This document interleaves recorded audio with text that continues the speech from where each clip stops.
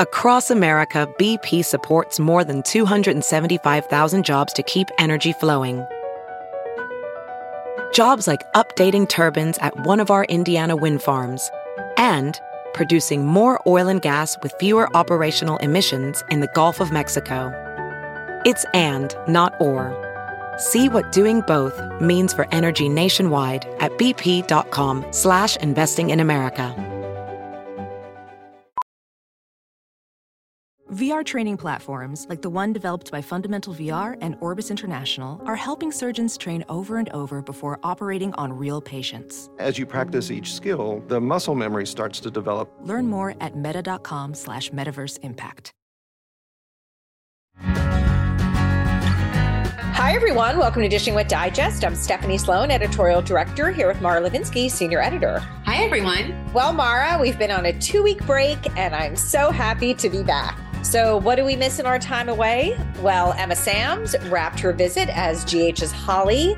And sadly, Robert Clary, a Holocaust survivor who played Daisy's Robert Leclerc, among others, died at the age of 96. And also, our Best and Worst issue came out. So for the first time ever, we did not name a show Best Show. You know, it was definitely not an easy decision. As you are well aware, we discussed it at length, but it was hard to choose between the 4 soaps on the air. You know, each has its strengths and its weaknesses, and the staff was really divided on which show deserved what would have been the top honor in any other year. And, you know, ultimately, best is subjective. So really, whatever show our readers and listeners think is best is ultimately what is best. But, you know, it seemed to go over well. I happened to talk to Bold and Beautiful's executive producer, head writer Bradley Bell yesterday. He was thrilled with the issue and the categories that his show got. You know, it was an exciting year for them, as we covered in Best Story, being Finn's death and subsequent resurrection, and, you know, Best Villain in the return of Sheila. Yes, I had the pleasure of writing some bests for General Hospital that I suspected would make 2 very social media active fan bases quite happy. That of Vanna for Best Couple and Sprina for Best Non-Couple. Finola Hughes and James Patrick Stewart, who play Valentine and Anna, aka Vanna, both voiced their appreciation to me for SOD bestowing the Best Couple honors upon their characters. I actually chatted with Finola just yesterday, and she told me how much, you know, the positive response from the fans and from our magazine means to her. She said that it feels really good and really encouraging to get that kind of feedback. Of course, we also had to bestow some dubious honors with the worst part of the Best and Worst issue. And I will simply say that I found it cathartic to write some of those. And hopefully much, if not all, of what earned worst titles from us will stay safely in 2022. For example, we named Austin and Maxie on GH as Worst Couple, and lo and behold, as of this week, it looks like they are on the fast track to splitting up. Well, we might have been onto something then. You know, I have to for sure give a shout out to Daisy's head writer, Ron Carlivati, who always has the best sense of humor about his soap getting most preposterous plot every year. You know, Salem exists in its own reality, and we give it a lot of rope as a result. But the Stefan Jake switcheroo definitely pushed the boundaries of believability. So, as you may recall, Stefan was dead with no heart. Yet Rolf was magically able to keep him alive for the good fortune, for Stefan at least, of Jake randomly getting shot and Stefan getting his heart and recovering in record time. Yeah, that's a no for me. But Ron and co. did a bang-up job with the conclusion of the double storyline, and who could argue that the comebacks of Christian Alfonso and Peter Reckel as Hope and Bo for Beyond Salem Chapter 2 were the best returns. Certainly not me. On the Y&R front, we named Sharon Case as the biggest waste of talent of the year, pointing out that Ray's death seemed to generate more story for Chelsea than for Sharon, Ray's widow. I am hoping that the connection that seems to be brewing between Sharon and Chance could portend a much bigger storyline year ahead for Sharon. On the more positive side of things, we gave a shout out to the nuptials of Tessa and Mariah as Best Wedding and to the foregrounding of the Winters family. You know, we always do our best as a staff to encapsulate the year and its highs and lows as fairly and as accurately as possible. And I think we had a pretty strong list this year, not going to lie. I mean, I couldn't agree more. And I feel that we've gotten some good positive feedback to let us know that we are not, congratulating ourselves here for no reason. Well, our guest today played a big role in Chelsea's story. It's Jason Thompson, who's about to mark 7 years as Billy Abbott on the #1 show, and who was one of our very first guests on the podcast when it started back in 2018. So let's get him on the line and see how everything's going and what's gone on since then. Hi, Jason. Hi, how are you? It is really nice to see you again. Same. It's been too long, I will say that. Yeah, it's been a very long time. Hi, Mara. Hello, hello. Well, Mara and I were talking about how you were one of our first guests, which was back in 2018. So there is a lot to cover since then, but a lot that we didn't cover the first time around.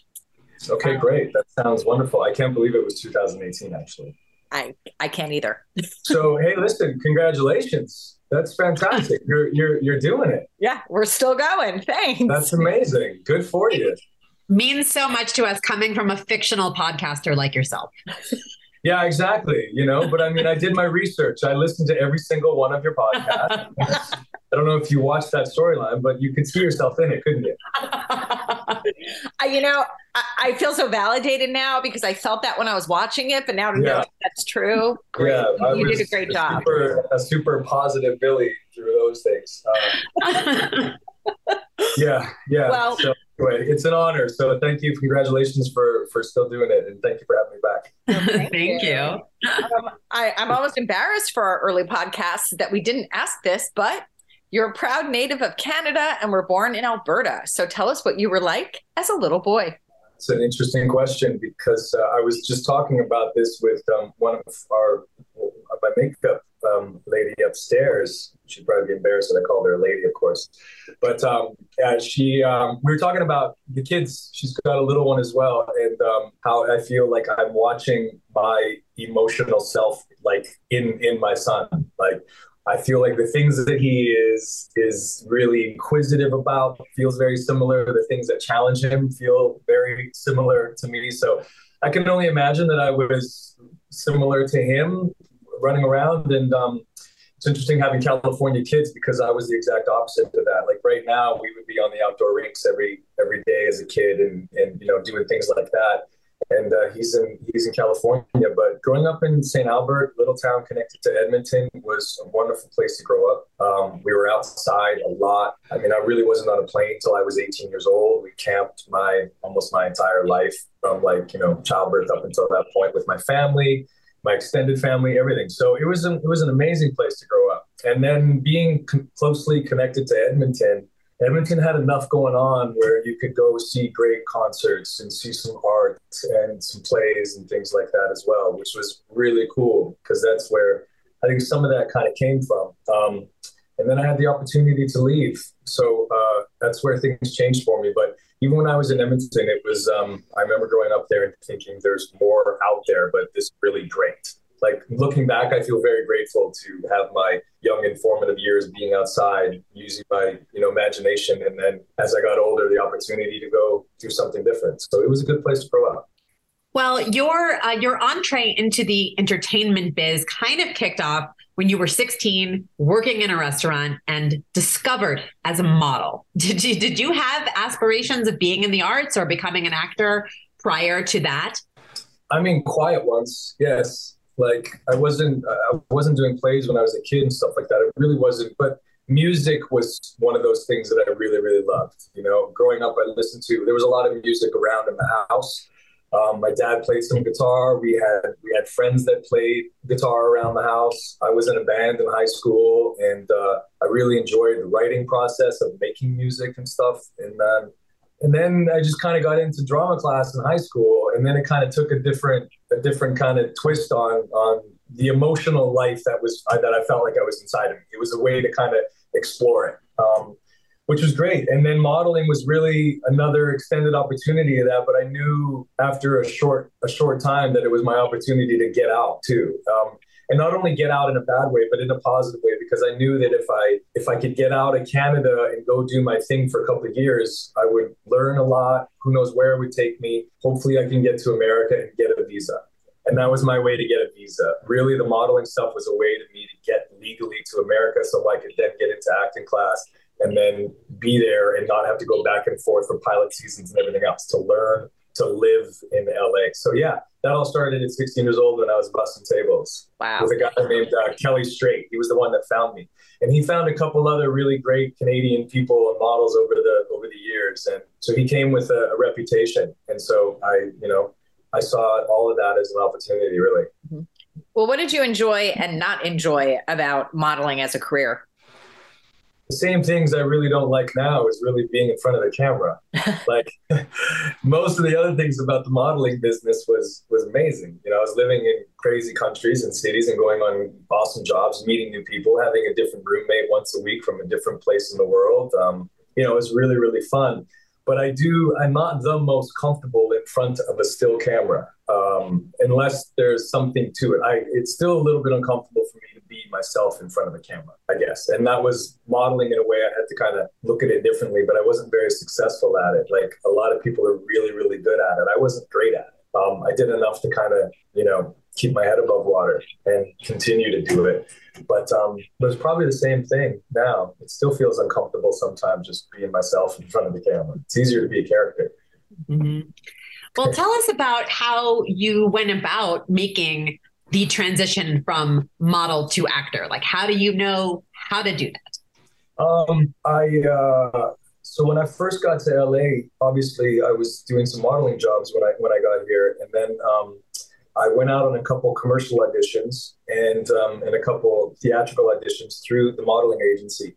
And one of the beautiful gentlemen that were working in the commercial division kind of pulled me aside one day and said, "Hey, I think you need to get an agent and get into class. You're doing well on these auditions and you've never done it before, so you need to kind of follow this a little bit." And I was like, "Amazing, thank you so much." And so he sent me over to Gersh, a gentleman called Chuck James, his name is, and he was really my first agent at Gersh. And I was in some great hands in the beginning for a while. And so transitioning out of the modeling stuff, there was two things. Every once in a while when I would get a job, that would help pay for the apartment. And then I had other friends that I would work with, like my friend Brian, who was really starting to hone his craft as a photographer and move into that world as like a working photographer. I was assisting him for many, many years. And that was kind of cash under the table kind of thing to put gas in the car in order to go to auditions. So it was a long process.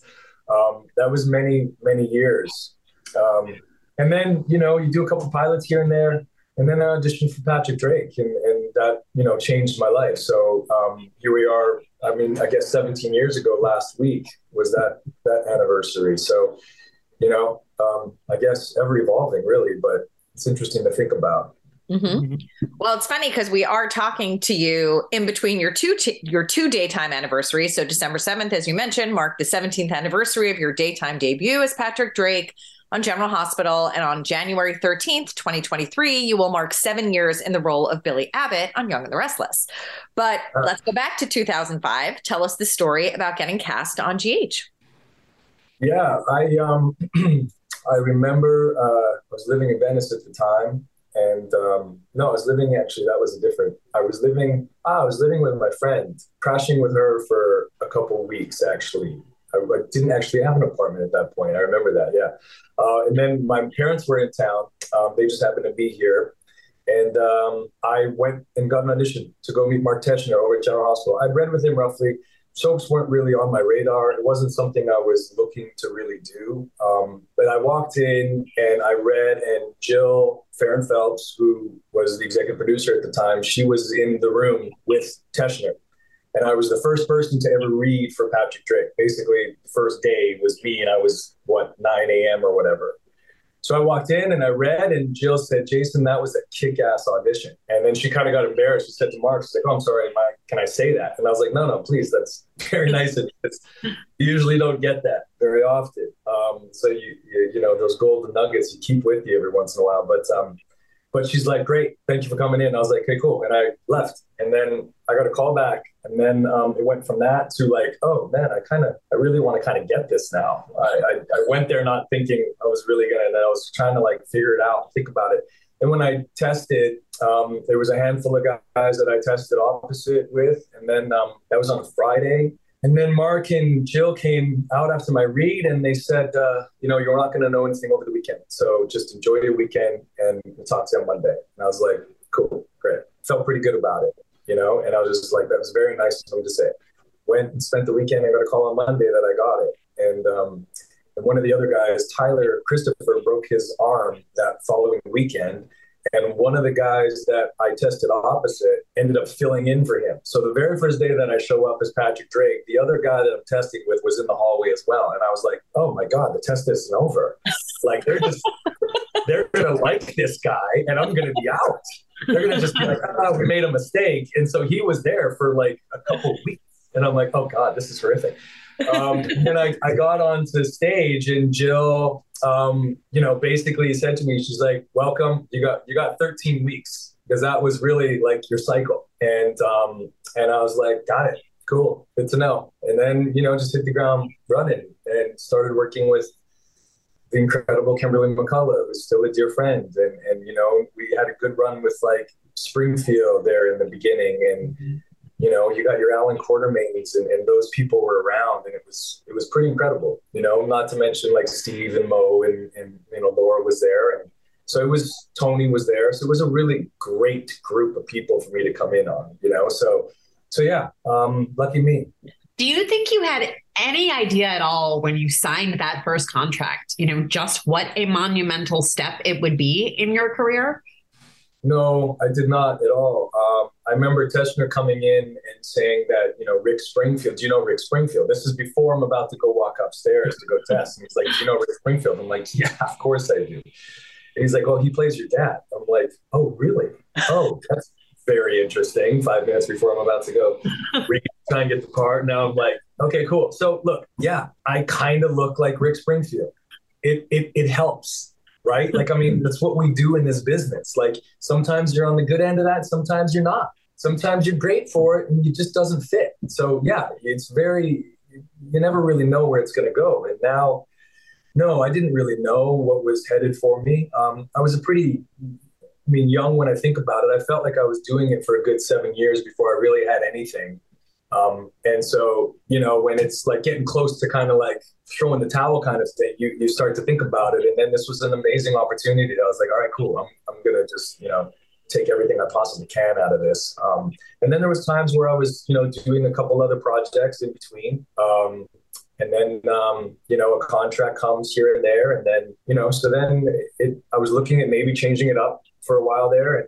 And I stayed and it was great. And then after 10 years of being at GH, then I had to make a different choice. But I didn't really know what I was heading into, but I knew that I wanted to work. I wanted to work as an actor. I wanted to really try and get better. And I just looked at it as an opportunity. And even just having people like, Kimberly in your life like that, like she was a veteran at the same, she's pretty close to my age. She's younger than me, but she's a veteran at 22, 23 years old. So for me to work with somebody like that, was a really amazing thing. Looking back, what were the biggest challenges of this genre when you first got into it? Biggest challenges were probably we were really starting to speed up a lot more. We were starting to go faster on set. Then this whole digital thing started to change and people didn't know what streaming was. We didn't know if we were going to end up on like the internet on a little shitty computer, like we didn't know what was going to happen. Things were changing. A couple shows that got canceled. You didn't know if you were next. But the ability to adapt was always there. The storytelling was always there. And when you have committed people and, a great group of a team, a crew, you still continue to tell stories. And I think that's what soaps have always done. There's no other way to get to the history that they have if you don't do that stuff correctly.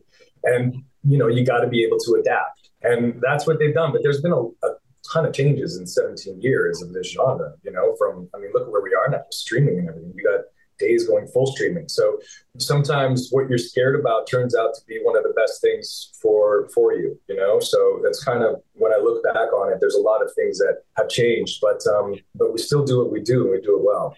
What advice, now with 17 years of experience under your belt, do you give to actors who are first coming into the genre that you work alongside, like a Michael Miller, for instance? I say be brave. I say don't be scared to make mistakes or to try new things or to allow yourself to explore a little bit more, and have the courage to do that and continue to lead an interesting life outside of this work. Because if you don't lead an interesting life, your characters aren't going to be very interesting either. Mm-hmm. So those are probably the two kind of things. And just, overall, be professional and be prepared. Mm-hmm. I don't think enough actors understand that being prepared and professional equals freedom. And that's what you want to feel like when you're on set. When you're prepared, you're free. You can be emotionally free, physically free to take notes because you know it and you're prepared. So that's probably one of the most important things. But, all of that, be brave, be prepared, and, lead an interesting life outside of work. Mm-hmm. Mm-hmm. And now you mentioned Kimberly. Let's go a little deeper into the Patrick Robin pairing, which GH really struck gold with. Now, when you look back, why do you think Scrubs was as successful as it was? And, was it the story, the chemistry between you and Kimberly? Like, what do you think appealed to the audience so much? Yeah, honestly, with a little bit of perspective, I think it's all those things, I think for doing this for the amount of time that I have, and chemistry has a pretty important role in this. And that can come in a lot of different forms, of course. But when you've got the support of a writing team and a producing team, and they click in, and a network, of course, that they click in that there's something there, you got to have the courage to ride that out, and to really kind of lean into it, because it can take you in places that you didn't expect. And that's really exciting. And that's honestly what I think we do well. Like, as an actor, I like to know where I'm going, so I can try and plot it personally and emotionally for myself as I go. That's how I like to work. It allows me to be emotionally connected to what's happening in this moment, not thinking too far ahead, but also being able to craft it a little bit. And so when you do that with somebody else that works that well, like that way, and Kimberly was more that method kind of way of she's very, very great at being in the moment, but she knows direction clearly because of her new career. She knew where to be emotionally in scenes and how to tell story. And so I learned a lot of that from her. And then you had guys like Maurice who were, taking it pretty serious, and bless him, and it wasn't easy work for him. But I appreciated so much of what he brought in that kind of way. And then you had a guy like Tony that was kind of the master of both, he really knew how to tell story and allow Luke to be big, but also extremely emotionally connected to his work. So when you have people around like that and you get good writing, it works. And I think that's when you have the history that Kimberly had and the reality of her character and the HIV storyline. I mean, it hits at the right time. And I mean, it's not about me. There's so many other things that have to happen in order for that to work. But I feel like I can look back at that constructively and say that I was a successful pairing at a great time in the history of that show. That was a nice moment that show had. So it's cool. You've said before to Digest that you feel like sometimes chemistry is just naturally there between actors, and sometimes you have to work for it. I'm curious what it is that you think you as an actor can do to build chemistry or enhance chemistry that maybe needs a little helping along. Well, you can be very interested in the person. You can do what you can to become interested in your partner. And there's a lot of ways to go about that. You can connect from it depends, obviously. There's different rules nowadays for things too. Like in a certain way, there's distance we have now, but at the same time, you can become interested in the human being that you're working with. And I think that can, in a lot of ways, you will find a lot of similarities if you're open. And there's a certain amount of trust there, and you can build chemistry that way. You'd be very surprised how what you can kind of emotionally come together on. Maybe it's having a kid, or maybe it's the loss of a parent, or growing up at a certain time, or love of a sport. And there's certain ways that you can do that. You just have to be interested. It's kind of like giving advice to younger actors or whatever. I was in an amazing acting class for years with this woman called Sharon Chatton, and that's what she talked about. She talked about just being interested in life. And so not all the time is it there. Sometimes it's incredibly natural and it's just there and it feels good. And you can allow that to just be there.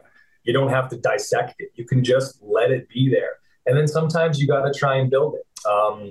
And then I think it can be interesting as well if you can bring that into the character, because if it is a new relationship, you can use some of that kind of intrigue and then it can build like cohesively in a way, So again, that goes back to just kind of having some experience and understanding story. It's about when you can take your personal life and bring it into the story is really where it starts to connect with you. Mm-hmm. Now, do you have any favorite moments specifically from the Patrick Robin relationship? I mean, there's many. There's a lot. There was obviously the AIDS, the HIV storyline that we had where Patrick got pricked with the pin with the needle. That was pretty great.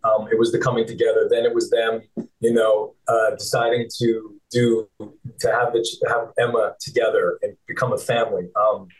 There's so many. There was a lot there. I remember small little scenes that there's the one scene where Robin was pregnant and I tell her a joke and I'm videoing her reaction so Emma can have videotapes. So there was all those little personal moments that I remember incredibly clear. Not big story points, but just little moments. There was a lot. Well, out of the Patrick Robin relationship was born quite literally one of the most darling father-daughter relationships ever on soaps. Fight me on that, which was, of course, between Patrick and his cutie pie of a little girl, Emma, who was played by Brooklyn Rae Stiltzer. What stands out to you when you think about the years that you spent working with that cutie pie? Just incredibly lucky to get an opportunity to do that. She was...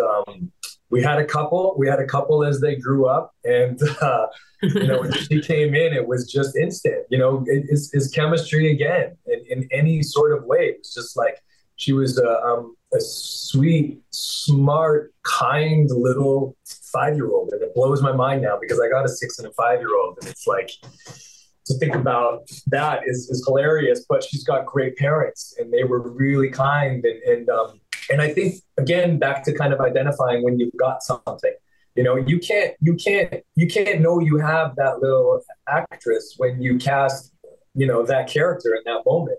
For the first 3 weeks, I don't think she said a word.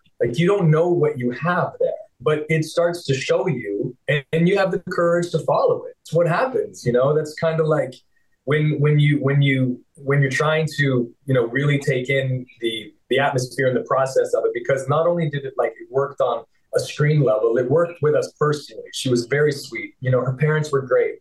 I was able to really we had a lot of trust. So we were able to talk about things to build on our chemistry, but to also you also had Kimberly who had been in that position. So she knew kind of how to talk to her in a way that was supportive. Mm-hmm. And a change in culture as well, because the culture that Kimberly grew up in was totally different. That was some wild 80s, the stories are true kind of sets. Ours were different, it was just a different time. So she was really supported.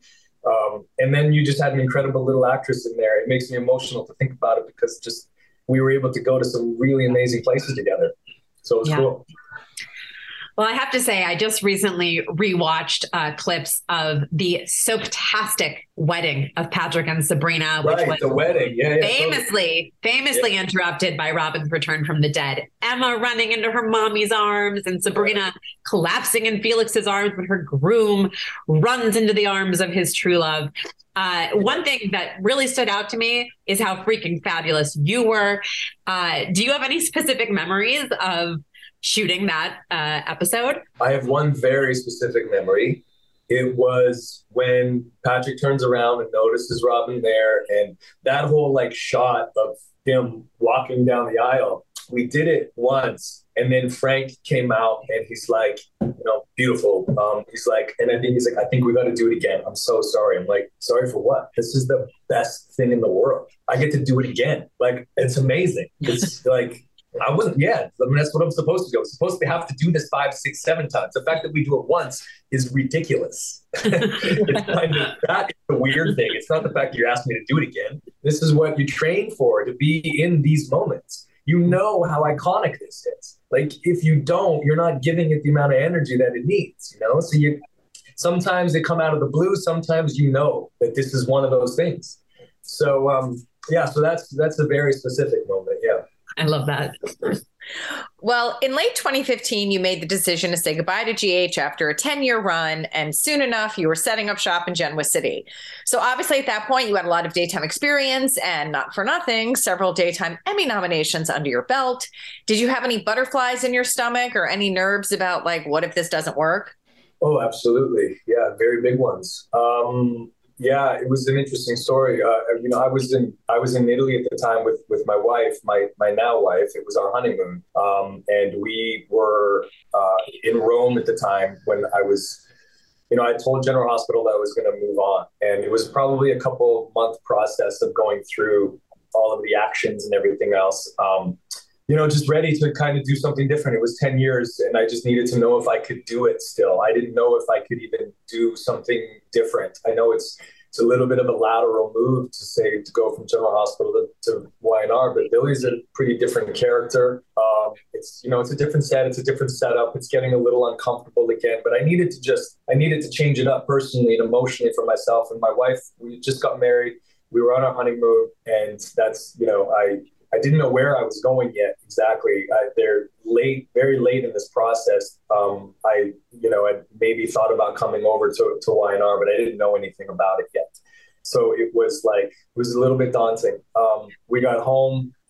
We found out that we were pregnant from that trip. It was a life-changing trip in many, many ways. And then the reality hit of like, oh my God, am I still leaving? What are we doing? Like, what? I'm leaving a job. I don't know if I'm going to work again. I don't know if it's going to work. So, but we did. We did, and it was great. Had the opportunity to come over to Y&R. I met with Jill. Not to go too much out of school, but like she just basically said, there's only a couple people that know that we're talking, and one of them is Angelica, and one of them is Steve Kent, who runs Sony, and Angelica was running CBS at the time, and they know that we're talking, and they, we want to bring you on board. So I was like, wow, okay, what does this mean? I didn't know it was even Billy at this time. I thought it was for a different character. So in their mind, they were thinking that they were going to bring me in for Billy, and I didn't know that. I thought I was coming in as a new character. So then, this is pretty funny, but then I get a call from Steve Burton, and he's like, yo, what are you thinking? I'm like, I don't know, man. I'm just kind of taking it all in. He's like, well, let me tell you, it's a great group of people. It's a legacy character. I'm like, what do you mean it's a legacy character? Like, well, I mean, he's been around a long time. He's an Abbott. And I was like, what are you talking about? He's like, well, they want you for Billy Abbott. I'm like, what? I'm like, I didn't know that. And he's like, yeah, I don't know. I don't know if I was supposed to tell you that or not. I thought you knew that. And I was like, no, I did not know that, Steve. Thank you very much. I appreciate you telling me, though, because now I can actually know what I'm getting into. So, again, it was another like, wow, okay, what does this mean? Because, it's a whole another pass that I got thrown. So I just remember it with fondness. I remember just the time that we were open for change, as a family. And it was good. And so we said yes, and I had a couple weeks. General Hospital asked me to stick around and continue to kind of finish the show, finish a story arc, which was amazing. It was so nice to have that time with everyone there. I spent 10 years there. And then I had about a week and a half off. And in that time, I was just, hitting up the writers with questions and asking where, what, all this kind of stuff. How is he this? What is this? What does this mean? Everything else. And then I came in and met everybody, and it was I feel just really genuinely lucky and fortunate to be in that position, because it's a great group of people, and they have been from day one. So it was a pretty interesting kind of transition, but the day that I arrived, it felt right, and I was really excited about earning the opportunity to continue to play this character. And to do it justice, there's some good actors that have played this guy and brought him to life. And, one of them was Billy Miller, of course. And so I was working with him at GH, and we talked about it a little bit kind of near the end of me leaving there. And I knew the pressure. I was at times hoping, praying that it was working. And then most of the time just getting to work and doing the job. So it was a fun memory for sure. And here we are 7 years later. I think that one of the stories that really put you as Billy on the map and your Billy on the map was the affair between Billy and Phyllis, who at the time was played by Gina Tognoni. Oh, yeah. What are your standout memories of that story and working with her? Yeah, I mean, again, you just never really know what you got sometimes. And I feel like we kind of had something there. You find the right story and the right person and the right people. And you can't talk about that affair without talking about Peter either. He was integral in that storyline. He had to, as a person, obviously know that it's happening, but stay dumbfounded in his innocence of it, and you need that in order to make the other thing work. You need that. It's like, and it becomes part of the energy of when Billy and Phyllis are together. Jack's energy is in there, and you need that in order to percolate the story. So it's a commitment from everyone to make it work. But again, an amazing actress, a beautiful person, committed. We talked for hours about scenes, about what it means, about how it affects them, which is really the fun stuff. That's where you get to explore and try and, bring different levels to it and let the writing kind of speak for itself, but you bring the human to it and how, how does it make us feel personally? And so it was just a fun time and a committed relationship I think a little bit surprised. I know that Joe and Chuck at the time were like pleasantly surprised that it seemed to be working.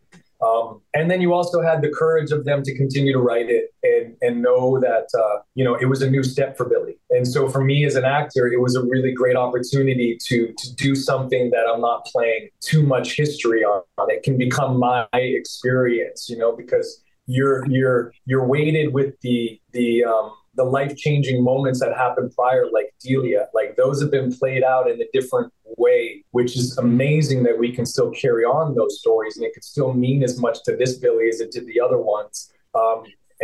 Those are incredibly important to nurture and to really pay a lot of attention to because of the story and the character. But also being able to have the opportunity to do something new and take the character in a different way was something I was really excited about. Mm-hmm. Well, there were a lot of obstacles in the way of Phyllis and Billy's happiness, including his gambling and his connection to his ex-wife, Victoria. So tell us about working with Amelia Heinle. I mean, just like she's so fun. She's so great. She's so smiley and giggly, and she's always laughing. And she's such a great actress, committed mother. She's a really, you see a leader when you come across them, and she is that. She leads in a different way. Everybody loves her here. She's great on set. The crew loves her. She's always joyful. And she's a leader in that way, and it's great, and it's wonderful to see. And she's, like I said, such a great actress that we've had some really fun story. And of course, Victoria and Billy have pretty incredible history, and I'm only a part of that as far as me playing this character. So again, you go back to like honoring that relationship and continuing to try and understand it. Sometimes things come up that I'm like, oh, what was that? What is that memory? Tell me what happened, because I don't know all of it. So it's still these little awesome nuggets that get to kind of further layer the relationship. Billy and Victoria will always be there. That's the beauty of two characters, that being able to play them over a long run. You get to really see these lives evolve. And so that's a really important relationship. It's where the Abbots and the Newman kind of mix as well with a couple other characters, but it's a good pairing for in a lot of ways. Mm-hmm.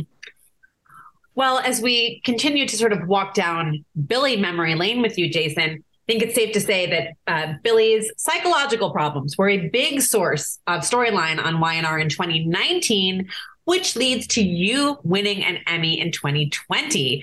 Long overdue, in my opinion, for Outstanding Lead Actor. Now, the ceremony was not held in person that year due to the pandemic, but I'm sure it was still a very memorable and significant evening for you. Tell us about that night as you look back on it now. Yeah, again, you have different perspectives with time. Incredibly grateful again to have the trust of writers and the courage to do something different and not really know if it was going to work. And then really great communication. I think whenever I really land on a good storyline, it's really the catalyst of all of it. The conduit is between everyone is the communication. When you have good communication, in my opinion, between actors, Ophthalmologist Dr. Strauss has seen firsthand how the metaverse is helping surgeons practice the procedures to treat cataracts. Cataracts are the primary cause of avoidable blindness. He works with a virtual reality training platform developed by Fundamental VR and Orbis International to help surgeons develop the muscle memory they need. The result? More confident, capable surgeons. And even more importantly, Patients who can see. explore more stories like Dr. Strauss's at meta.com/metaverseimpact. directors and the writers and everything, you end up becoming on the same page. And so again, that means more freedom, in my opinion, because there's more preparation, which is great. So that's what I had. I had a lot of fun, and it was another one of those times. It's like, I don't know where this is going. I'm not going to say no to it though. I don't know if my character would do this or not. We hear a lot of that, and I get it. I understand the sentiment between, I'm not sure if my character would do this, but I don't know if he would or not. I don't know how far he could go. So for me, that's a fun place to explore. It keeps me interested as well. And if I'm interested, then at least maybe for some people, Billy will be interested, So, and then getting the nomination, was, I don't take it for granted. It's amazing. I enjoy it. I like the process. Not everybody does. Not all actors like the process of thinking about it as a competition or anything like that. But I do. I kind of, if I'm being honest, it continues to drive me to want to try and excel as much as I can go. And that's not the only barometer for it. Clearly, some of the best actors in any genre have never won anything. And it's not necessarily about that, but it's something that I use to try and continue to evolve and push myself. So, you grow up and you think maybe if you ever get the opportunity, you get to stand in front of everyone dressed nicely and to thank all your peers and your parents and all your loved ones and your castmates and everything. And that didn't happen. So I was in the living room of our house during lockdown with my family and one family member watching it on the computer, with my kids watching a cartoon in the background, and with a speech that was recorded about 4 days prior. It was a trip. It was an absolute trip. And then you kind of hear your name and you're not sure. And then it was like, oh, wow, that just happened. And then they roll your acceptance speech. And then you're kind of, I was on the phone for the next couple hours after that, doing a couple interviews, talking to my family, shooting some texts back and forth. Kids went back to watching their cartoon, and we had a drink and, was in bed not that long after that. And then didn't get to go back to work after that. Didn't get to see everybody, congratulate other winners, hug the team, say, great, thank you for this, but let's go next year. That's how I feel like I like to look at things. And then it arrives on your doorstep, and I just open it up, not knowing what was in there. And I'm like, oh, it's Miami. So it was an interesting experience, and it's not how you dream it up, but it's what happened, and there's beauty there, and there's a different experience there. And so I just accepted it for the way that it went. And looking back on it, incredible. Like, when has that happened in history? Like, I don't think that happens very often, and the whole telecast, and we were in unprecedented times and we didn't know what was going on. And so you roll with it and you just kind of adapt. So that's what we did. But heck of an experience and a memory for sure. Yeah. Well, where's your Emmy now? It's funny you should ask that, because this morning and last night, my son and I were playing basketball, and he had a little plastic tin cup, and he brought my Emmy out as the 2 trophies. And you had to win the little one first. And then if you won that basketball game, you won the big World Cup, he called it. So he won the World Cup. So it's actually sitting on, we use it. It's they play with it. I'm like, they try to be careful with it, but it gets moved around a little bit and brought into the mix. So which I think is great. I think it continues to have an experience, not just sitting up there. And I understand that too, because most of the time it does sit there. But yeah, funny you should ask, because we were playing with it last night and this morning. So funny. Yeah.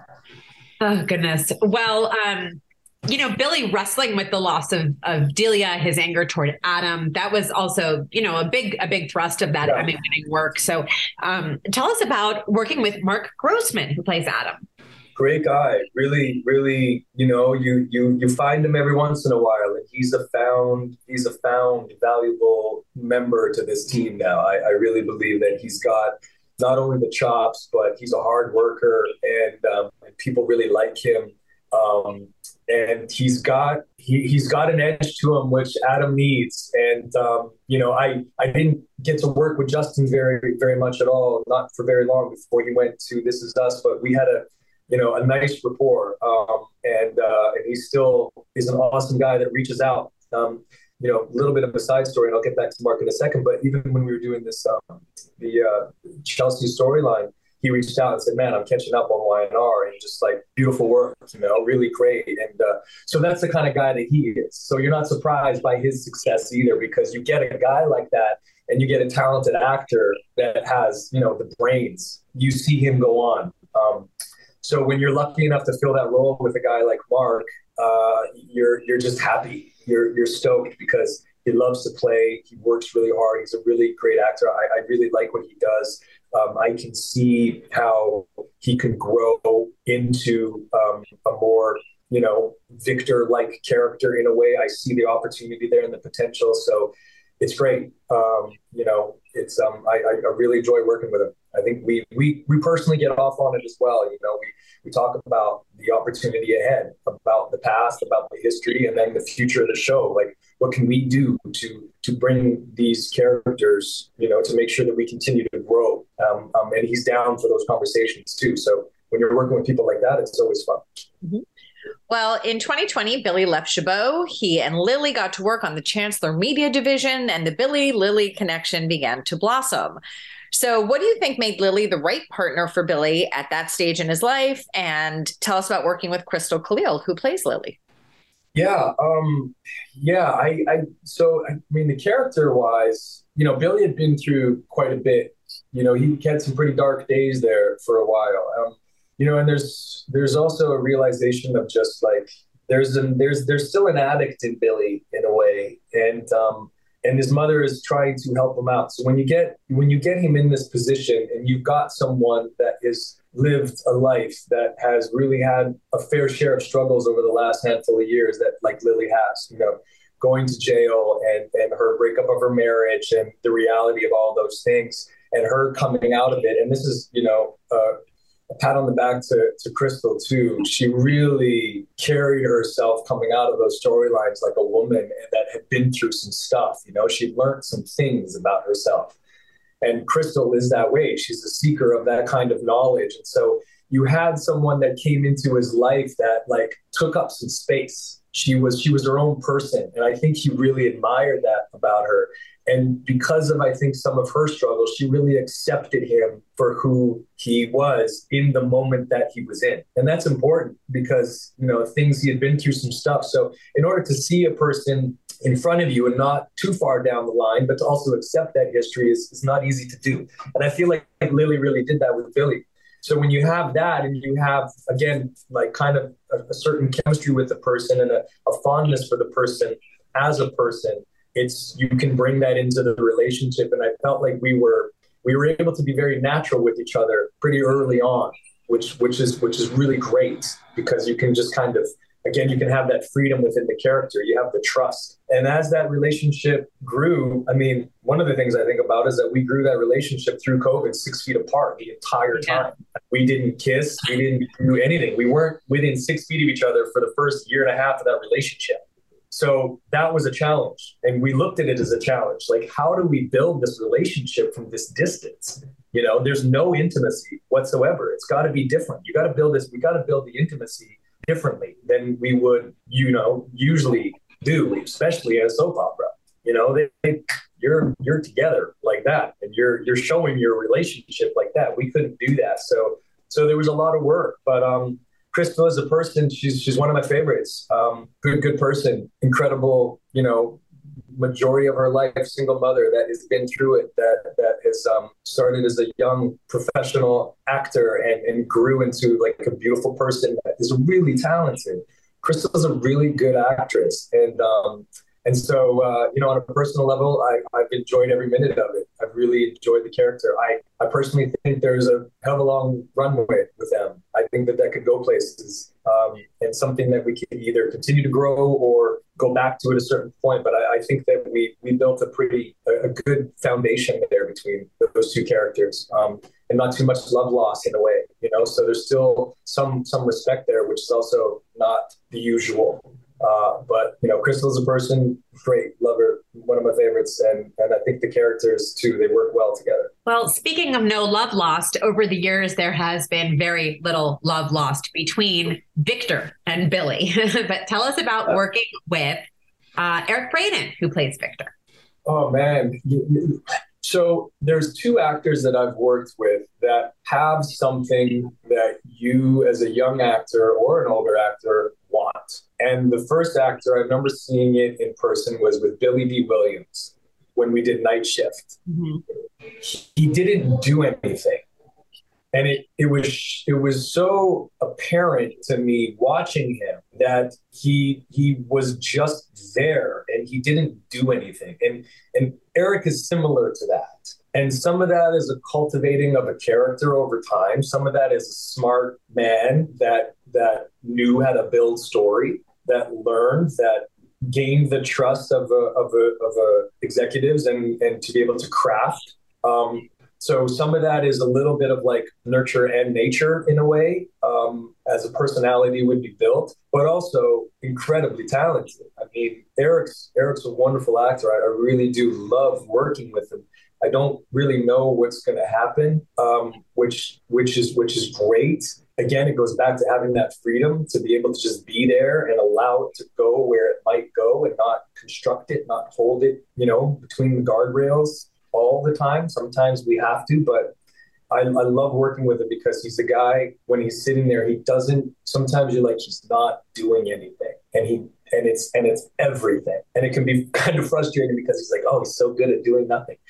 He has an ability to put the scene on his time. And that's a character thing as well. And it's something that I really admire. And Billy D. Williams used to do that too. He would put the scene on his time. And Eric does that. Mm-hmm. Now, 2022 was the year of the podcast for Billy, as we've already discussed, but it brought Chelsea more into his orbit, and their connection has been the focus of so much story in recent months. So what has it been like to work more with Melissa Claire Egan?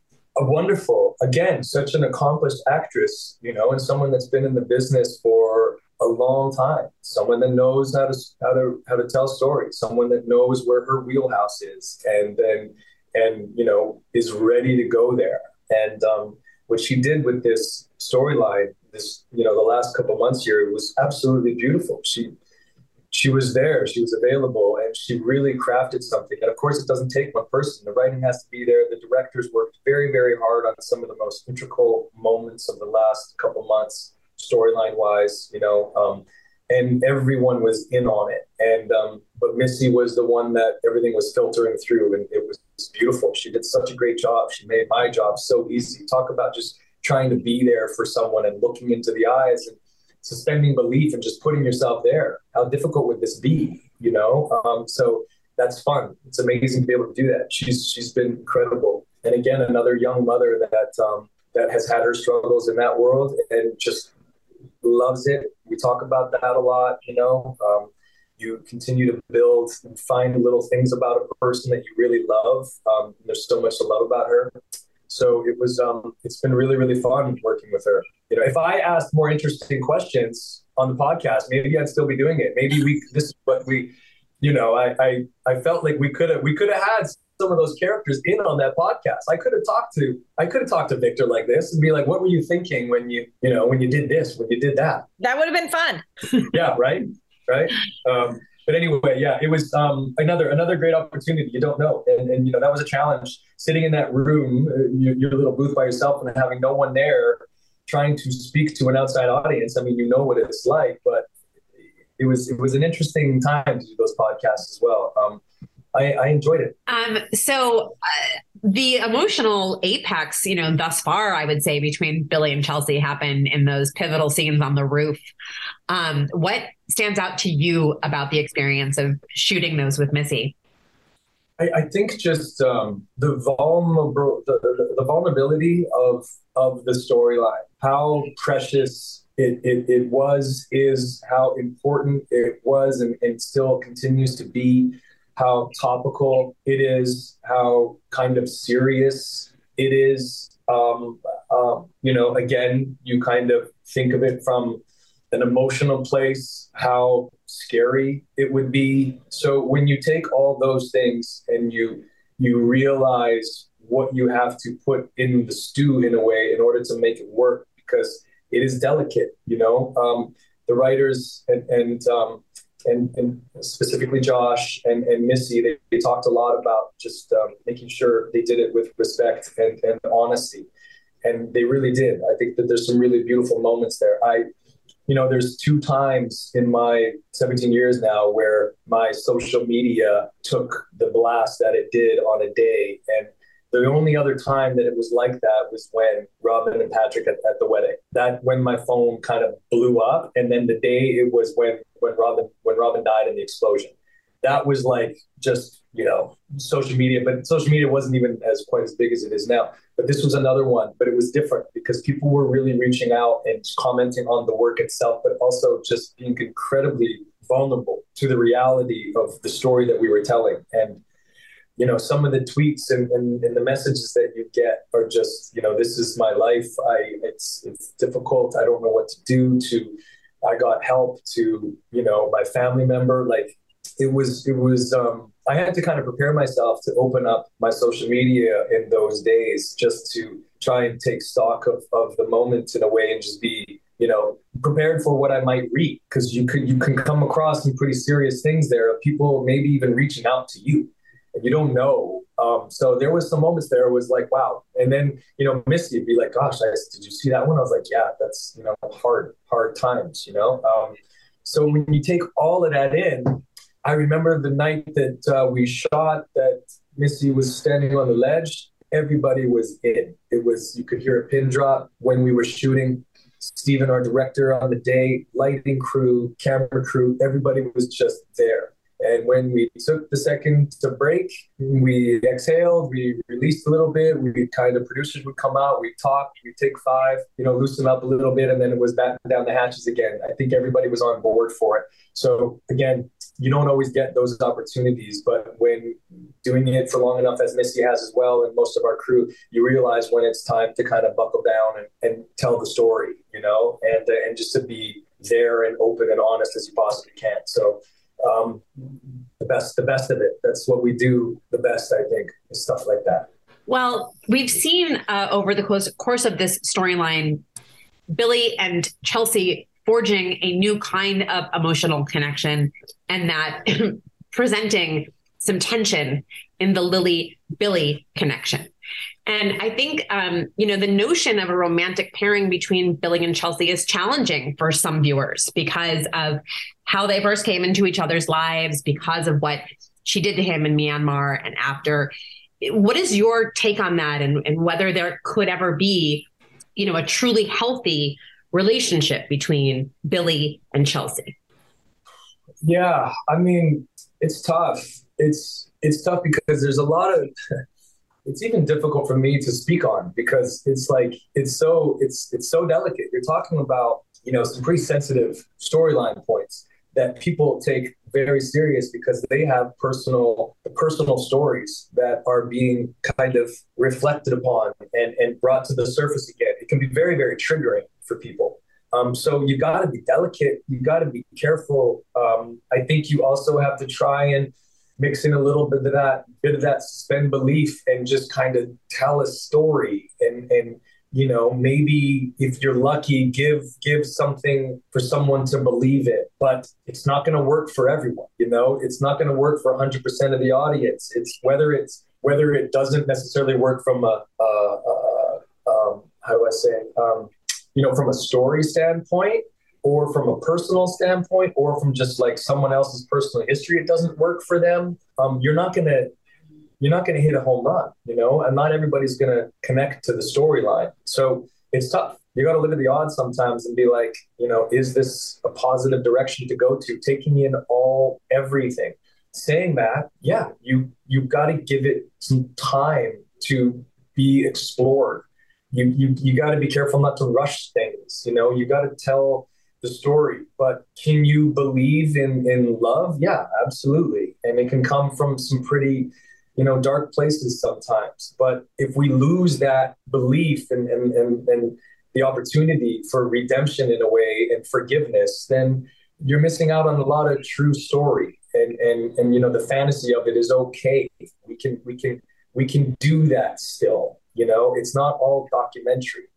We still have to be able to tell the story a little bit and have something to kind of get behind. But our listeners are savvy. They're an intelligent viewer now, more so because story has gotten better, and they can get story from completely different channels, and HBO tells beautiful story, and you kind of want your story to be as good as that story. And so you got to raise the bar still, because there's not 5 channels on anymore. There's a lot of different TV out there. So they're a sophisticated audience. So I think that if we're not raising our bar to the sophistication of understanding story and trying to continue to build good, thorough story, and still, can we get younger, newer viewers? I think you can, when you're topical and when you reach them in the right ways. It doesn't say you neglect people that have been there for 40 years. Of course not. We wouldn't be on the air without these audience members. But you have to continue to evolve, and that can happen within the characters. And I definitely think that Billy and Chelsea could continue to evolve, and then who knows where you could get to. But you got to be careful with it,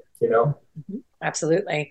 Well, we may see Billy struggle a lot with his professional identity, trying on different careers and job titles, but you recently added a new job to your own resume, which is beer entrepreneur. So tell us about Rancho West Organic Beer. Yeah, so Rancho West Organic Beer. It's really just Rancho West beer that we. So it started about 4 years ago with one of my best friends, Donnie.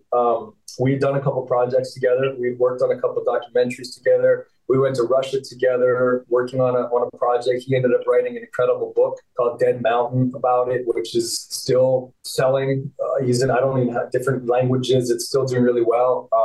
So we worked together, and we were just, really good friends for the last 26 years. We met each other the first weekend that we both moved to Los Angeles. So I moved here on like a Tuesday, I think it was, and I did a job 2 days later, like some runway job, and I met this guy named Will, and I was in the corner kind of writing. I didn't know anybody. And he's like, "Hey man, you write?" And I was like, "Yeah, I write." He's like, "Yeah, I write too." It's like, "Cool, let's be friends." So then that weekend, he was hanging out with Donnie, who he knew from Florida and being around. He's like, "Come and hang out. We're going out this weekend." So then I came, and that was on Saturday night. And I remember it like yesterday. We were having a couple of drinks at this party, and Donnie's like, "Man, I usually don't like Canadians, but you're all right." And I was like, "You're the only ass that's ever said that. Everybody likes Canadians. Who says you don't like Canadians? Who do you think you are?" I'm like, but he's a guy that is honest. He says things, and sometimes like that didn't need to be said, but he's already said it. So, but we cultivated a relationship over time, and we were both single and running around, and this was a time before cell phones and before social media and before cameras everywhere. And so we were in our early 20s. He's a couple years older than me, but we had a good time in LA for a very long time. And so when the opportunity came up, we talked about it at lunches a couple times and hanging out. It's like, man, there's a way. We would go and have a beer, and it was like, I just want a good, clean, crisp beer. They're harder to find. There's a lot. This was a time when like IPAs and a lot of different flavors and stouts and craft beer was booming, and it was like everything was craft beer. And I just I didn't have the palate for it, to be honest. I wasn't that sophisticated in the beer business. I never really have. Like, I really love food, and I've grown to love wine, and my palate's evolved. But at the time, I just wanted a good, clean, crisp beer that my dad used to drink, or that my grandfather used to drink. And we talked about that. So we started to evolve, and it was more so like, okay, well, if we're going to do this, how do we do it to cleanest, best of our ability. Because if we're thinking about the future, I don't want to just add another beer to an oversaturated market. We need to do it a new way. And by new, it's almost like we need to bring back beer the way it was done before the chemical revolution in a way. So we started to go down that path, and we started to realize very quickly that organic beer was kind of unheard of for a lot of reasons. It's very difficult to do. Only less than 1% of the American agriculture is organic. Barley and oats and things of that nature are one of the most sprayed agricultures in America for chemicals and pesticides and Roundup and glyphosate. And at a certain level, obviously a diminished level, but that stuff ends up in your food. And we care more about what is in our food, but we never really thought about it, what's in your beer. And yes, it is alcohol. That is true. So it's not like necessarily really great for you from the beginning, but at the same time, it can be done cleaner and better tasting and also cleaner from the soil standpoint. So our mission became very clear. How do we craft the cleanest, best tasting beer we can from soil all the way through to like your palate and your taste and your experience of it? So that became the catalyst for Rancho West. And then we started, living it and breathing it and designing it. And our wives are partners with us. They have, they have contributed incredible things already. My wife has a lingerie line, so she knows production from an apparel standpoint. So she works a lot with our apparel brand and like our merch side of things. They bring taste. Donnie's wife, Julia, she's an artist as well, and we've been friends for a long time. So they bring a little bit more femininity to our brand, which I think is missing in the beer world. And we find a lot of women are really enjoying our beer.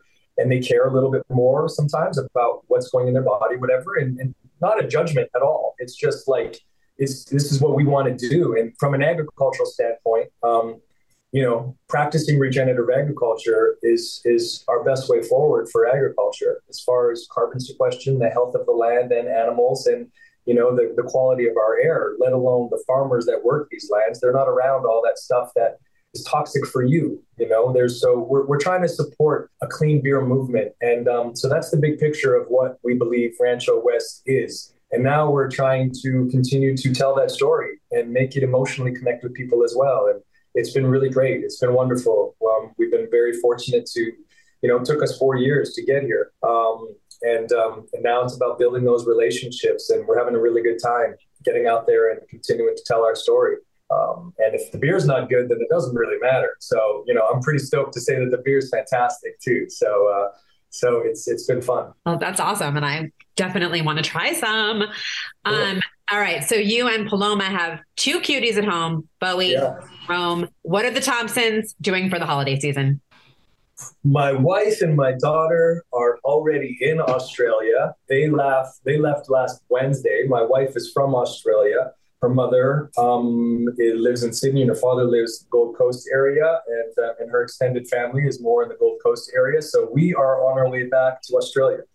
They've had a couple extra 10 days to hang out with Paloma's mother, and Rome had never been there because she's 5, sorry, and we had COVID in the middle of all that, so she hadn't been to Australia yet. So they're having some mother-daughter time that they're really both enjoying. And you're having basketball tournaments. And I'm having time with my son. They're only roughly 15 months apart. So I haven't had this much time with just my son since he was 6 months, a year old.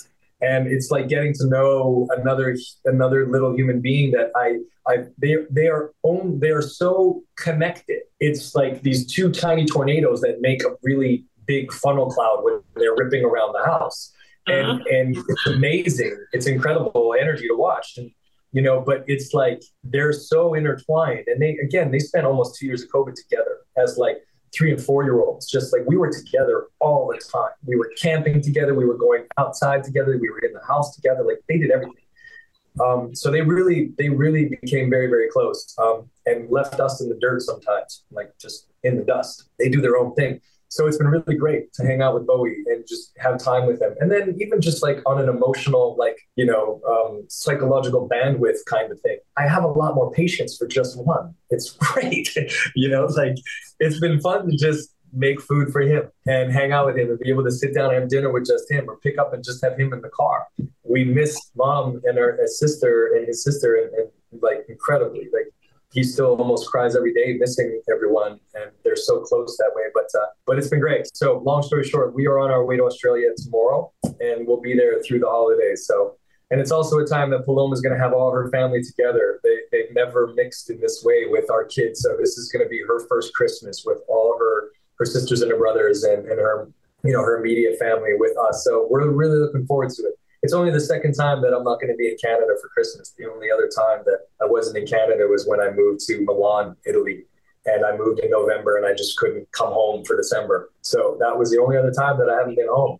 So it's going to be weird and interesting. And I know it's probably a little bit difficult for my parents because it's going to be different, but we're looking forward to it. It's going to be good. That's awesome. Yeah. Well, It's sounds fun to me. Also, if you're there for the Sydney fireworks, because I feel like those are like the Australian fireworks are always like the biggest deal on New Year's Eve. Yeah, they are. And I think what the kids are most excited about, and it's just more so Bowie being Bowie, he's so stoked that Santa's like basically coming there first. Like he thinks that's just the coolest thing in the world. Like he's going to have his gifts before even his friends are like going to sleep.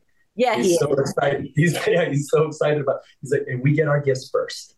So in all the world, Santa's coming to us first. He's like so excited about that. I love that. Well, before we let you go, you're about to enter your 8th year as Billy. What are your hopes for, the coming year as we're set to hit 2023? Honestly, just continue to evolve in the character and get lucky a little bit with some great story and, continue to evolve, stay interested in the job, stay interested in Billy, stay interested in, and excited about coming to work. If I can do that as a person, then I know that Billy will have fun as well. And that's important. I think that he can go anywhere. I believe that this guy can zigzag all across the board. And I look forward to those opportunities. But he's got a lot of work to do on himself. And I think that there's nowhere he can't go to try and, figure things out if that's what he chooses to do. But it also doesn't mean that, he might spiral trying to find it. It's in his character to kind of, twist around a little bit. So we'll see. But looking forward, you just hope for more opportunity. You hope the show stays healthy. You hope you get support from the network. You hope that people stick around and continue to be as committed as they are to the job as everyone else expects them to be. And you're going to have a good time. So, and the audience members to love it. The truth is, honestly, and this goes to you two as well. This genre takes support from a lot of different angles. It for a long time was magazines, and this helps support the genre and reporters and talking about it. And the fans, they keep this, they levitate this genre. And so if they're sticking around and they're getting entertained, there's really no reason for them to go anywhere else because we do something that nobody else does. We're there every single day for them, and we're reliable. And sometimes, our society doesn't seem so reliable. And I think that if we can continue to be there for people and keep them entertained, then we can keep doing this for a very long time. We have a formula that works. So thanks to the both of you for that as well, but and also to the fans. It's like together we can continue to do it. Mm-hmm. Yes, and you will be 50 years running, as you hit 2023. Yeah, and I think if everything goes correctly, I'll be pretty close to 50 years old by the time this contract's done too. So it'll be a couple of milestones if we can continue to do what we do. Well, very nice. Welcome to the club. Well, it was so great to talk to you. Thank you for all the time you spent with us. I feel we more than made up for 2018. Yeah, sorry. Probably got a little long-winded on some of those, but it's fun to talk about. And I honestly, those are fantastic questions. Thank you for even being interested in going to those kind of levels. So it's fun for me. So I appreciate it. Thank you so much for joining us. Thank you to Jason Thompson for being our guest. If you like this podcast, please subscribe wherever you listen to podcasts. Be sure to pick up a new issue on sale now and come back next week for another podcast.